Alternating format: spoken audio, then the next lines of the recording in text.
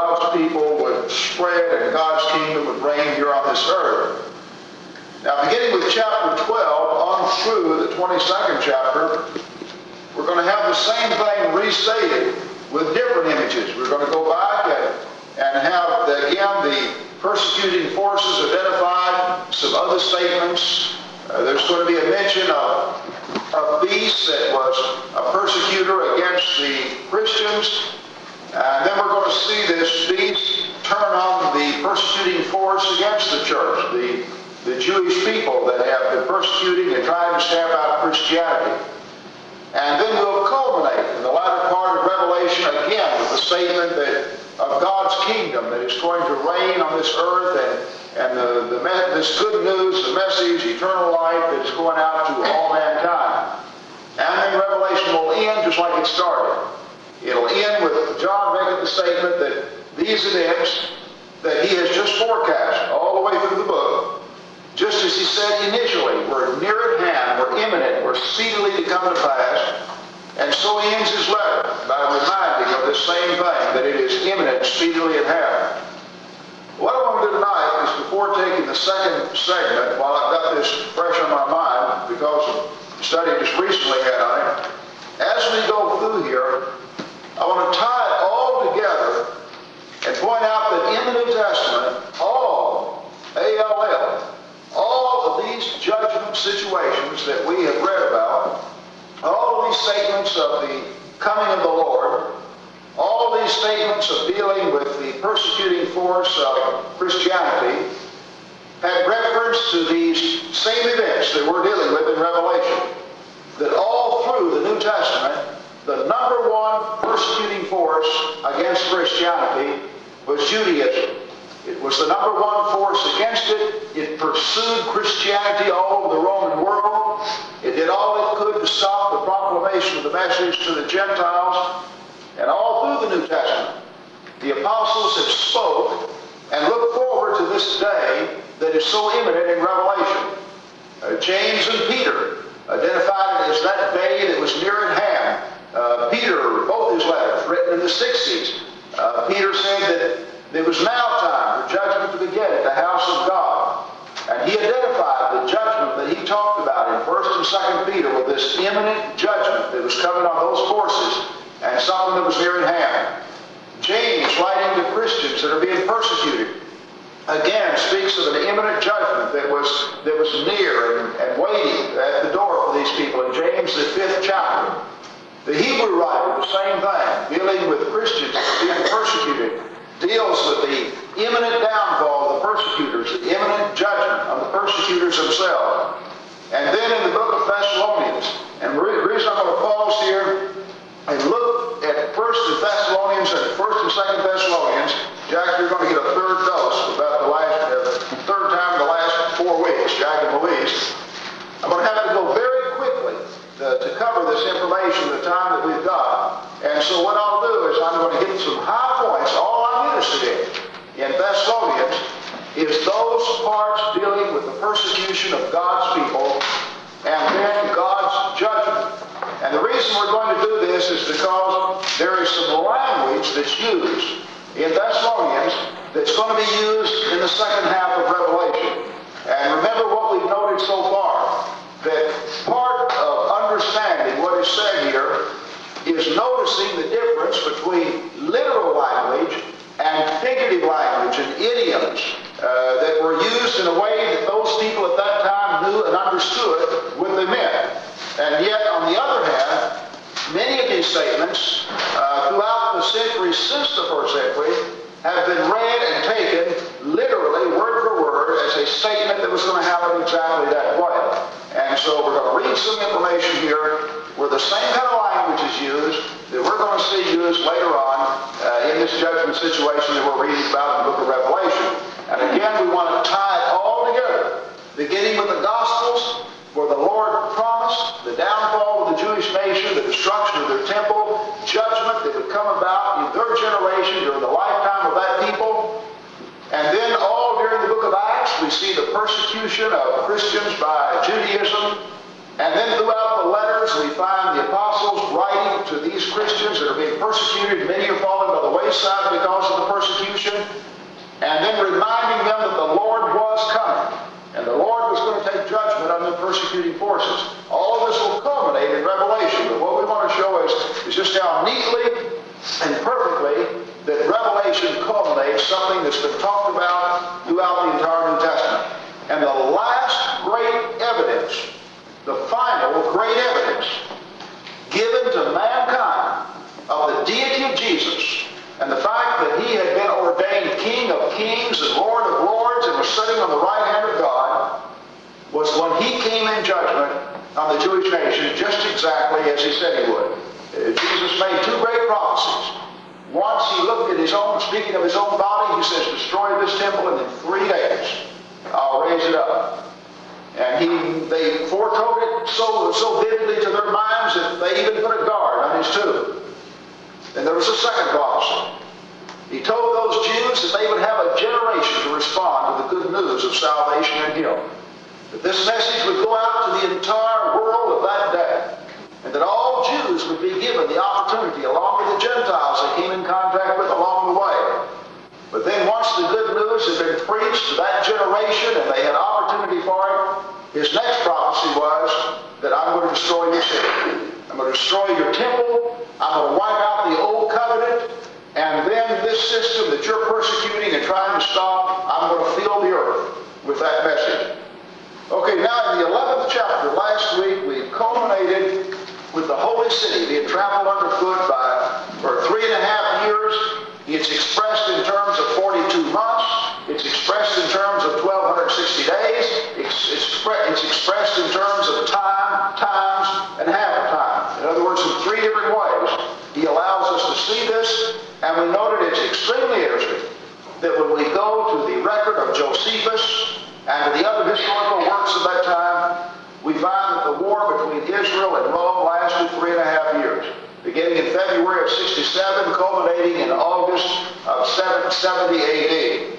Now, in the 11th chapter, you have the downfall, first the persecution of God's people and the dead bodies that lie in the city, and then the downfall of the city itself as these prophets are vindicated, and then the statement that God's kingdom now had become the kingdom of the world, beginning with verse 15 and 16, and then the filling of the earth with that kingdom. Okay, now, let's pause there. Come on over to Thessalonians. And again, we want to look at something to start and note, just as we did in Revelation, the importance of looking at material in context. One of the great things that people have done in order to help us divide the Bible up and communicate with one another, and where I can tune you in or you tune me in to where you're speaking, is to divide it up in chapters and verses. But what was intended as a help has many times been a hindrance to people in understanding the Bible, because when they think of the books, they think of them in terms of chapters and verses.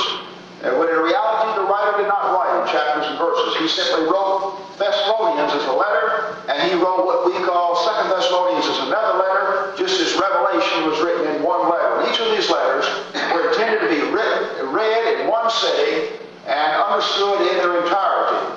And the early church in that first century did not sit down and break up any of these letters into little individual verses and then spend several hours pondering over those verses. They just simply read the letter and got the message in its entirety.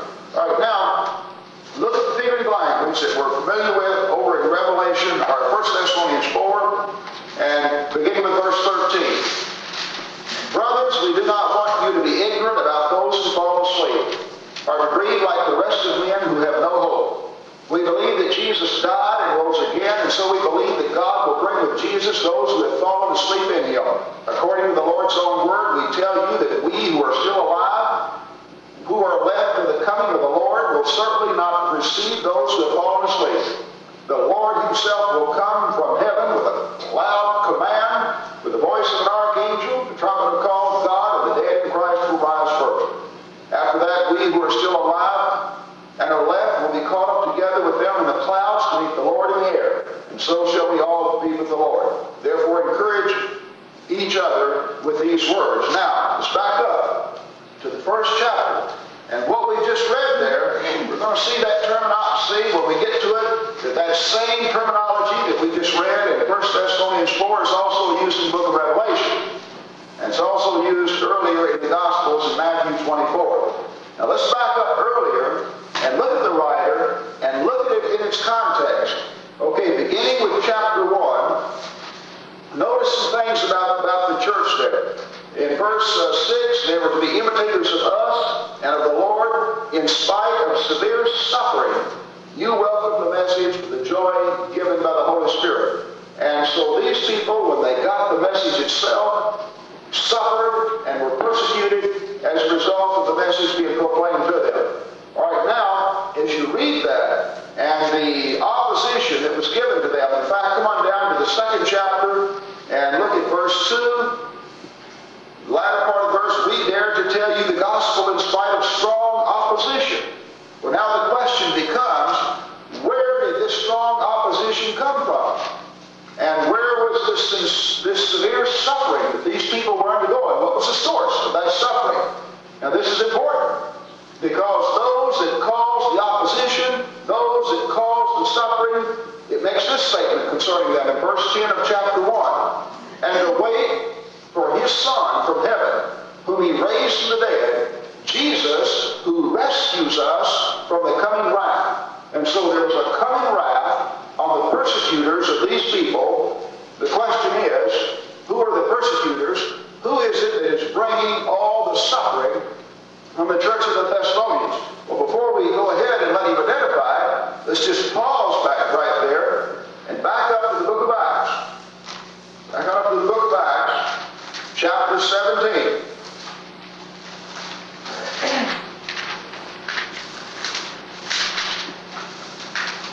Okay, look at verse 1. When they had passed through Amphipolis and Apollonia, they came to Thessalonica. Okay, First and Thessalonians, written to the people of Thessalonica, where there was a Jewish synagogue. And as his custom was, Paul went into the synagogue, and on 3 Sabbath days he reasoned with them from the Scriptures, explaining and proving that the Christ had to suffer and rise from the dead. This Jesus I am proclaiming to you is the Christ, he said. Some of the Jews were persuaded and joined Paul and Silas, as did a large number of the God-fearing Greeks and not a few prominent women. But notice now in verse 5, the Jews were jealous. So they rounded up some bad characters in the marketplace, and they formed a mob and started a riot in the city. And they rushed to Jason's house in search of Paul and Silas in order to bring them out to the crowd. But when they did not find them, they dragged Jason and some other brothers before the city officials. These men who have caused trouble all over the world have now come here, and Jason has welcomed them into his house. They are defying Caesar's decrees, saying that there is another king, one called Jesus. When they heard this, the crowd and the city officials were thrown into turmoil. They made Jason and the others post bond to let them go. As soon as it was night, the brothers sent Paul and Silas away to Berea. On arriving there, they went to the Jewish synagogue. Now the Bereans were a more noble character than the Thessalonians, for they received the message with great eagerness and examined the Scriptures every day to see if what Paul said was true. Many of the Jews believed, as also a number of the prominent Greek women and many Greek men. But notice now, when the Jews of Thessalonica learned that Paul was preaching the Word of God at Berea, they went there too, agitating the crowds and stirring them up. The brothers immediately sent Paul to the coast, but Silas and Timothy stayed at Berea. The men who escorted Paul brought him to Athens, and then left instructions for Silas and Timothy to join him as soon as possible. Okay, now let's get back over here to Thessalonians. Notice what you have. Paul is writing to the Thessalonians. You've identified in the first chapter that these people are suffering. They're being persecuted. And they received the message under suffering and persecution. They are waiting for a wrath to come. And a wrath that they expect to be delivered from. A wrath that's going to be poured out on their enemies. We back up and we look at the Acts, the 17th chapter, where the church was established among the Thessalonians. And we find they first go into the Jewish synagogues and proclaim the message. Some believe, but those Jews that rejected the message began a severe persecution on the Christians. The persecution was so severe that Paul and Silas leave town. They go into Berea. The Bereans are complimented for being noble-minded and receiving the word, and not like the Thessalonians. But then we see something else. The Thessalonians pursue them into Berea, and they stir up a riotous mob against them. And so even in Berea, the Jewish people from Thessalonica began to persecute and try to stamp out Christianity and to stop the spread of this message even among the Gentiles. And so now as we read this in the Thessalonian letter, we know that this church had its birth in Jewish persecution. And we know that the Jews weren't just persecuting Jews who became Christians. They were persecuting the apostles everywhere they went. And as the apostles preached even to the Gentiles, the Jews were stirring up the mobs against them. In other words, we can see the tremendous force that Judaism is against Christianity, in particular here, the church at Thessalonica. And at the time Paul writes this letter, the church here is still being persecuted by the Jews that rejected. They still are suffering as a result of the Jews that rejected their Messiah. And now he promises them a wrath to come in judgment. Now, come on down, and he speaks in the second chapter, verse 12, in the latter part of the verse, of God who calls you into his kingdom and glory. They were being called into God's kingdom and his glory. And then look at verse, 14. You brothers became imitators of God's churches in Judea, which are also in Christ Jesus. You suffered from your own countrymen the same thing those churches suffered from the Jews, who killed the Lord Jesus and prophets, and also drove us out. They displease God, are hostile to all men, in their effort to keep us from speaking to the Gentiles so that they may be saved. In this way, they always keep up their sins to the limit. The wrath of God has come on who? Has come on them to be at last. Okay, what do we have? Look at verse 10. And to wait for his Son from heaven. Where's the wrath going to come? When his Son from heaven comes, who he raised from the dead. Jesus, who rescues us from the coming wrath. So there is a coming wrath. These Jews that are persecuting Christianity, Paul writes to the Christians. He's trying to encourage them to hang in there. God's wrath is coming on your persecutors. He identifies the Jews not only as the people who killed the Lord Jesus, in verse 14. Verse 14 and verse 15, they killed the Lord Jesus and the prophets. They drive the apostles out. They're displeasing to God. Notice they're hostile not just to the Jews, they're hostile to all men. In their effort to keep us from speaking to the Gentiles so that they may be saved, they're concerned even with the salvation, the proclamation of this message, even to the Gentiles. In this way, they always keep up their sins to the limit.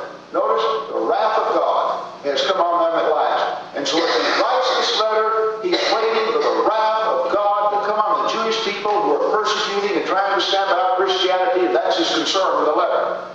Now, come on down to verse 19 of chapter 2. For what is our hope, our joy, our crown, in which we will glory in the presence of our Lord Jesus when he comes? Indeed, you are our glory and joy. They were waiting for that coming of the Lord. They were going to glory in it. What was going to happen? God's wrath, Paul has said, is going to be poured out on the Jewish persecutors. Now, in verse 4 of chapter 3, when we were with you, we kept telling you that we would be persecuted. It turned out that way. As you well know, for this reason, when I could stand it no longer, I sent to find out about your faith. And so Paul said, when I preached to you, we told you you were going to be persecuted. And Paul is concerned even as he leaves. Remember, he just didn't walk out of town. He and Silas were pretty well forced out of town. And they were fleeing all the time they were preaching. Well, then Paul, just like you would be concerned, if you had converted a group of people, and their very conversion caused their persecution, you would be concerned about it. And so Paul's concerned about the church of Thessalonica. He's also concerned that they know that the Lord is coming in judgment on their persecuting force. Okay, verse 7 of chapter 3. Therefore, brothers, in all our distress and persecution, we were encouraged about you because of your faith. Verse 13.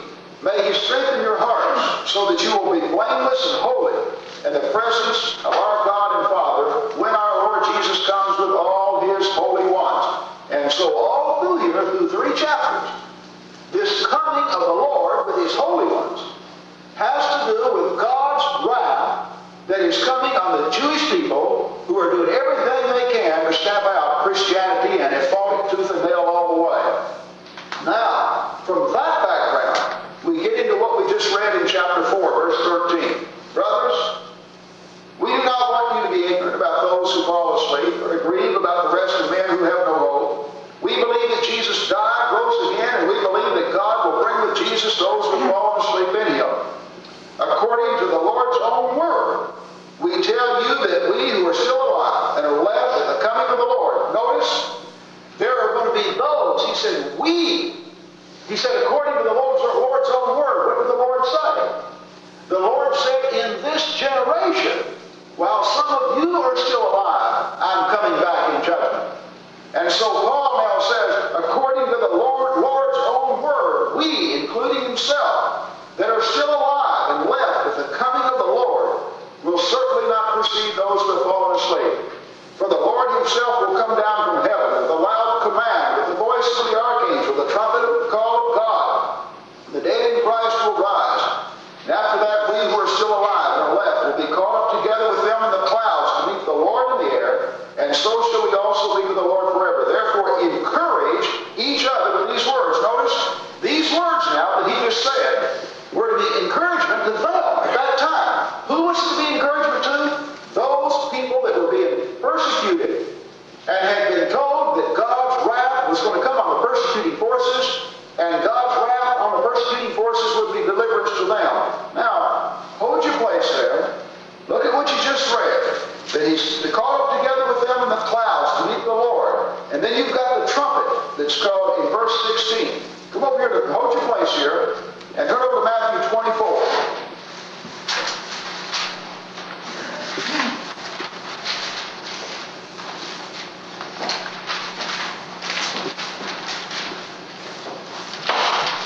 Matthew 24.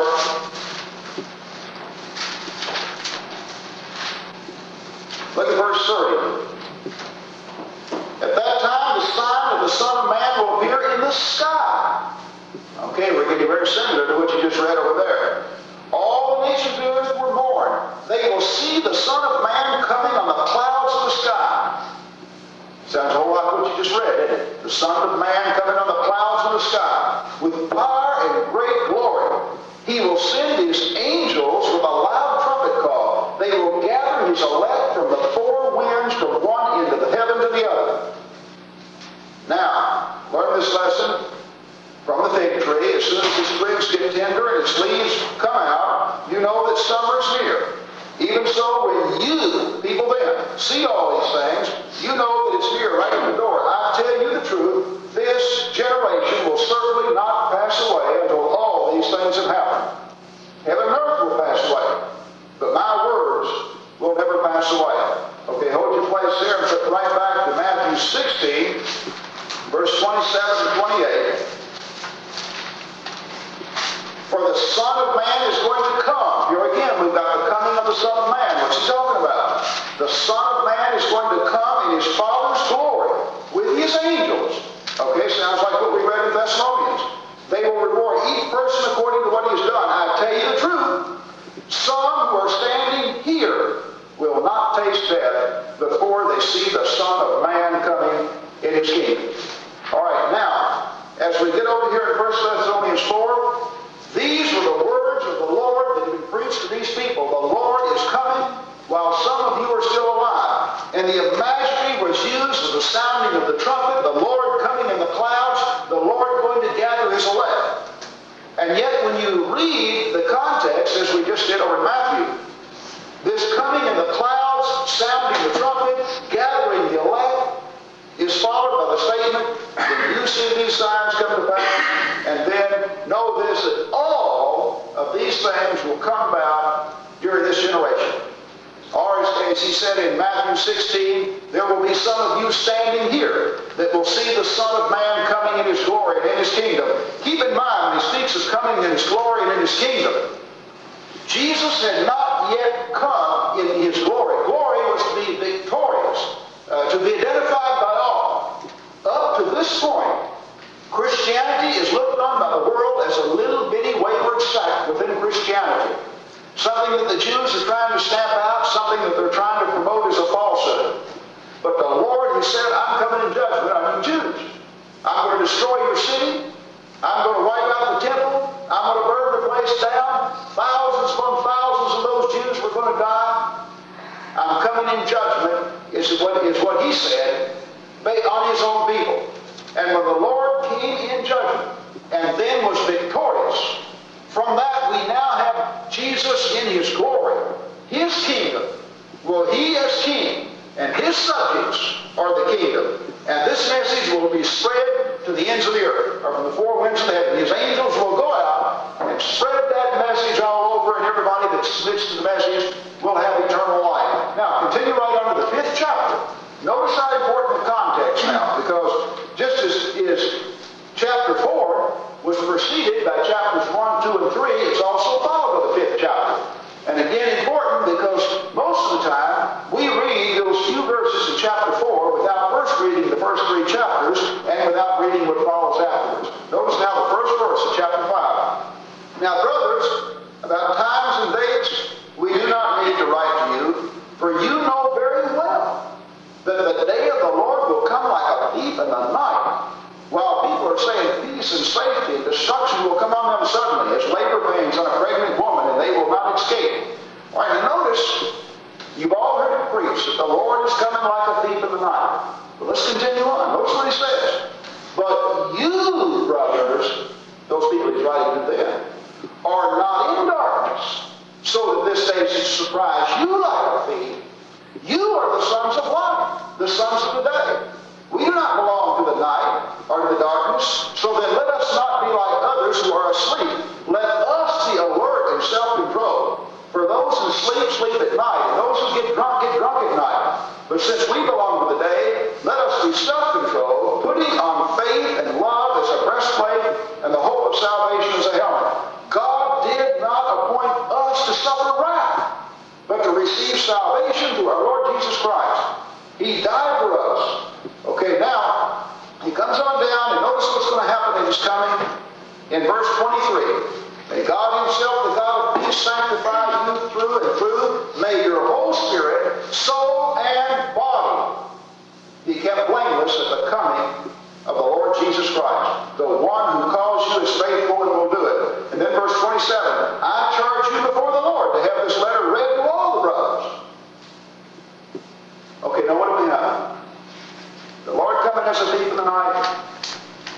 Yes. To the persecuting unbelievers. But remember, the Lord has given these people His word. And He said, here are the signs of my coming. And so after we read this statement in the 4th chapter, we've already seen that when we read the first 3 chapters, we have the Jewish people as the persecuting force of the church. And we have God's wrath promised to those people. And we've looked at what a severe persecution it was when you became a Christian in that time. We even backed up and looked at the history in Acts 17 of the starting of the church at Thessalonica. We looked then at this 4th chapter and have seen that the type of language that is used about the Lord coming in a cloud and the gathering of His elect by the angels is the exact same type of language that's used when the Lord spoke of the destruction of Jerusalem in Matthew 24 and made a statement that it would come about in their generation. Then when we continue on into what we divide and call the 5th chapter, we find that this business of the Lord coming as a thief in the night was only for the unbelievers that didn't believe the Lord. For them, they would be saying peace and safety, and it's time to get married, and everything's going great. And judgment would come up. But He said, you're not this way. Speaking to the people directly then, He said, you're the sons of light. You've got the information. You know the signs of the times. You've been given the information. So when you see all these things about to happen, you're going to escape this wrath. And it's the same, again, message that we're going to have over in Revelation. God's people are going to suffer. But then they are escape that wrath because they have the information and they will see the signs taking place around them. Now, come right into 2 Thessalonians, remembering now, the 2 Thessalonians is written to the same group of people, just a short time after, and I mean a very short time after 1 Thessalonians. Okay, now, in verse 3, he says, we ought always to thank God for you, brothers, rightly so, because your faith is growing more and more. The love of every one of you has each other is increasing. Therefore, among God's churches, we boast about your perseverance and faith, notice now, in all the persecutions and trials you are enduring. And so when you write 2 Thessalonians, they are still in persecution, they are still in trials, and he is complimenting them on their perseverance for hanging in there. Remember, it's just written in the first letter that we read. All this is, notice now, this persecution that they were suffering and continue to suffer is evidence of something. Notice what it's evidence of. All this, verse 5, is evidence that God's judgment is right. And as a result, you will be counted worthy of the kingdom of God, for which you are suffering. God is just. He will pay back trouble to those who trouble you. He's not talking to Paul Cook in the 20th century. And he's not talking to the church at Collins. He's talking to the church at Thessalonica, who was being severely persecuted. And he said the fact that you are being so severely persecuted by these Jews is evidence that God's judgment is right. In other words, God has promised to judge the Jewish nation, and the fact that they keep on persecuting the truth and persecuting people who become Christians is evidence to all that God's judgment is right. That nation needs to be judged. And as a result, you will be counted worthy of the kingdom of God, for which you are suffering. God is just. He will pay back trouble to those who trouble you. Give relief to you who are troubled. To us as well. This will happen when the Lord Jesus is revealed from heaven in blazing fire with powerful angels. Back to the same kind of language you had over in 1 Thessalonians. He will punish those who do not know God and do not obey the good news of our Lord Jesus. They will be punished with everlasting destruction and shut out from the presence of the Lord and from the majesty of his power on the day that he comes to be glorified in his holy people. And keep in mind, the same language all the way through here. The day he comes to be glorified in his holy people. And to be marveled at among all those that believe. This includes you, because you believed our testimony to you.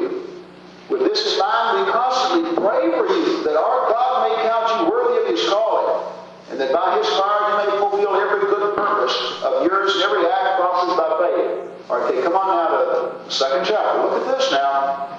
Concerning the coming of our Lord, same coming you read in 1 Thessalonians, same coming you read in 1 Thessalonians 4, concerning the coming of our Lord Jesus Christ, and our being gathered to him, the same gathering together you read in 1 Thessalonians 4, not to become easily unsettled or alarmed by some prophecy, report, or letter supposed to have come from us, saying that the day of the Lord is already come.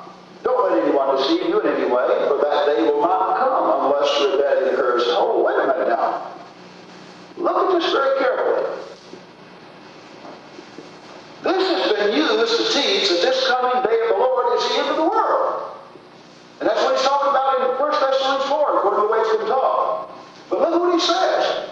Concerning the coming of our Lord Jesus Christ and our being gathered together to him, we ask you, brothers, notice, not to become easily unsettled or alarmed by some prophecy, report, or letter supposed to have come from us, saying that the day of the Lord is already come. Don't let anybody deceive you. Now listen to this. If those people there thought he was talking about the end of the world, how could you deceive them by a letter that the end of the world had come? See, somebody has deceived and is trying to deceive the Thessalonians that he's already come. And there's been letters that have been sent out saying, hey, the Lord's already come. And he says, no, he has not come yet. He's not come yet. Don't you be deceived by any letter. If you're talking about the end of the world there, nobody's going to have to write you a letter to let you know when the end of the world comes. And nobody can deceive you and say, Cat, the end of the world come last week. Now how in the world deceive you into thinking that the end of the world come last week. You need more help than you can get out of any book. But what happens when Jerusalem is destroyed? What happens when Israel falls? What happens when we have the final defeat of the Jewish nation? How will the people in Thessalonica get word of this? How will the people in Rome get word of this? How will the people in Troas get word of this? How will the people in Ethiopia get word of this? By letter. You know, back then, with the system that they didn't have airmail, they didn't have cars and roads and everything. Wars were fought, battles were fought, and many times people that lived on fringe areas of some of the various countries would go for months and months at a time before they would find out who won the battle and who won the war. Sometimes you might even have a year or more that had passed before somebody way out on the fringe area would find out just exactly what happened and who won that war. And so here they are in Thessalonica, being severely persecuted by those Jews who did not become Christians. The birth of the church was under persecution. God's wrath had been promised on that persecuting force. They were waiting anxiously for Jesus to come as he had promised, and to come in judgment on that persecuting force. And his coming in judgment would be deliverance for them. Well, now somebody's come along and is trying to deceive them that he's already come, but the problem is they're still being persecuted. And so they're wondering, what in the world has happened? You're saying he's come and we're still being persecuted? And so Paul writes to them and says, don't let anybody deceive you. He hasn't come yet. He's still coming. Before he comes, there's going to be a falling away. There was an apostasy that was going to take place. There was this man of sin that was going to be revealed. There was the Antichrist that John spoke of. There was going to be some more persecution of Christians. In fact, what's going to really happen is before he comes in judgment on Israel, Rome also is going to rise up against Christianity. Rome will become a persecuting force, and that's what we're dealing with now as we head in to the 12th chapter of Revelation. We get our first source. The first 11 chapters has dealt with the persecution of the Christians by the Jews and the judgment on them. As we get into the 12th chapter, now we get into the situation where we have more than the Jews. We have another force. We have a beast that's identified that performs severe persecution on the Christians. Then we have that beast turn on the first persecuting force of the Christians, and then we have the downfall of that power. Well, as he writes Thessalonians, they don't know about any persecution in Rome. It has not taken place. The only persecution they're undergoing is the Jews. And Paul lets them know, don't let anybody deceive you that the Lord's come back yet. There's something worse to come. There's a falling away. There's this great man of sin that's coming. There's going to be more and severe persecution. Then the Lord will come. These two letters written in the 50s. By the time we hit Peter, and by the time we hit Revelation, the events he's talking about in 1st and 2nd Thessalonians will all of a sudden become imminent and near at hand. But even as they're imminent and near at hand, there's something we're going to see as we go through the latter part of Revelation. The same terminology that you and I read about the Lord coming in the clouds and the Lord gathering his elect to him. And then the signs of the sun and the moon and the stars, the earth being shaken, the sun not giving its light. The same type of terminology that you've read all through here is the same terminology we're going to read in the second part of Revelation, and it's going to culminate again in the defeat of that persecuting force, and then the church going victorious from that. And again, all of this, important is still another way for you and I today. It happened as the second fulfillment of those great prophecies of Jesus. First, his resurrection. Next, his coming on judgment of the Jewish nation. But you and I have something also.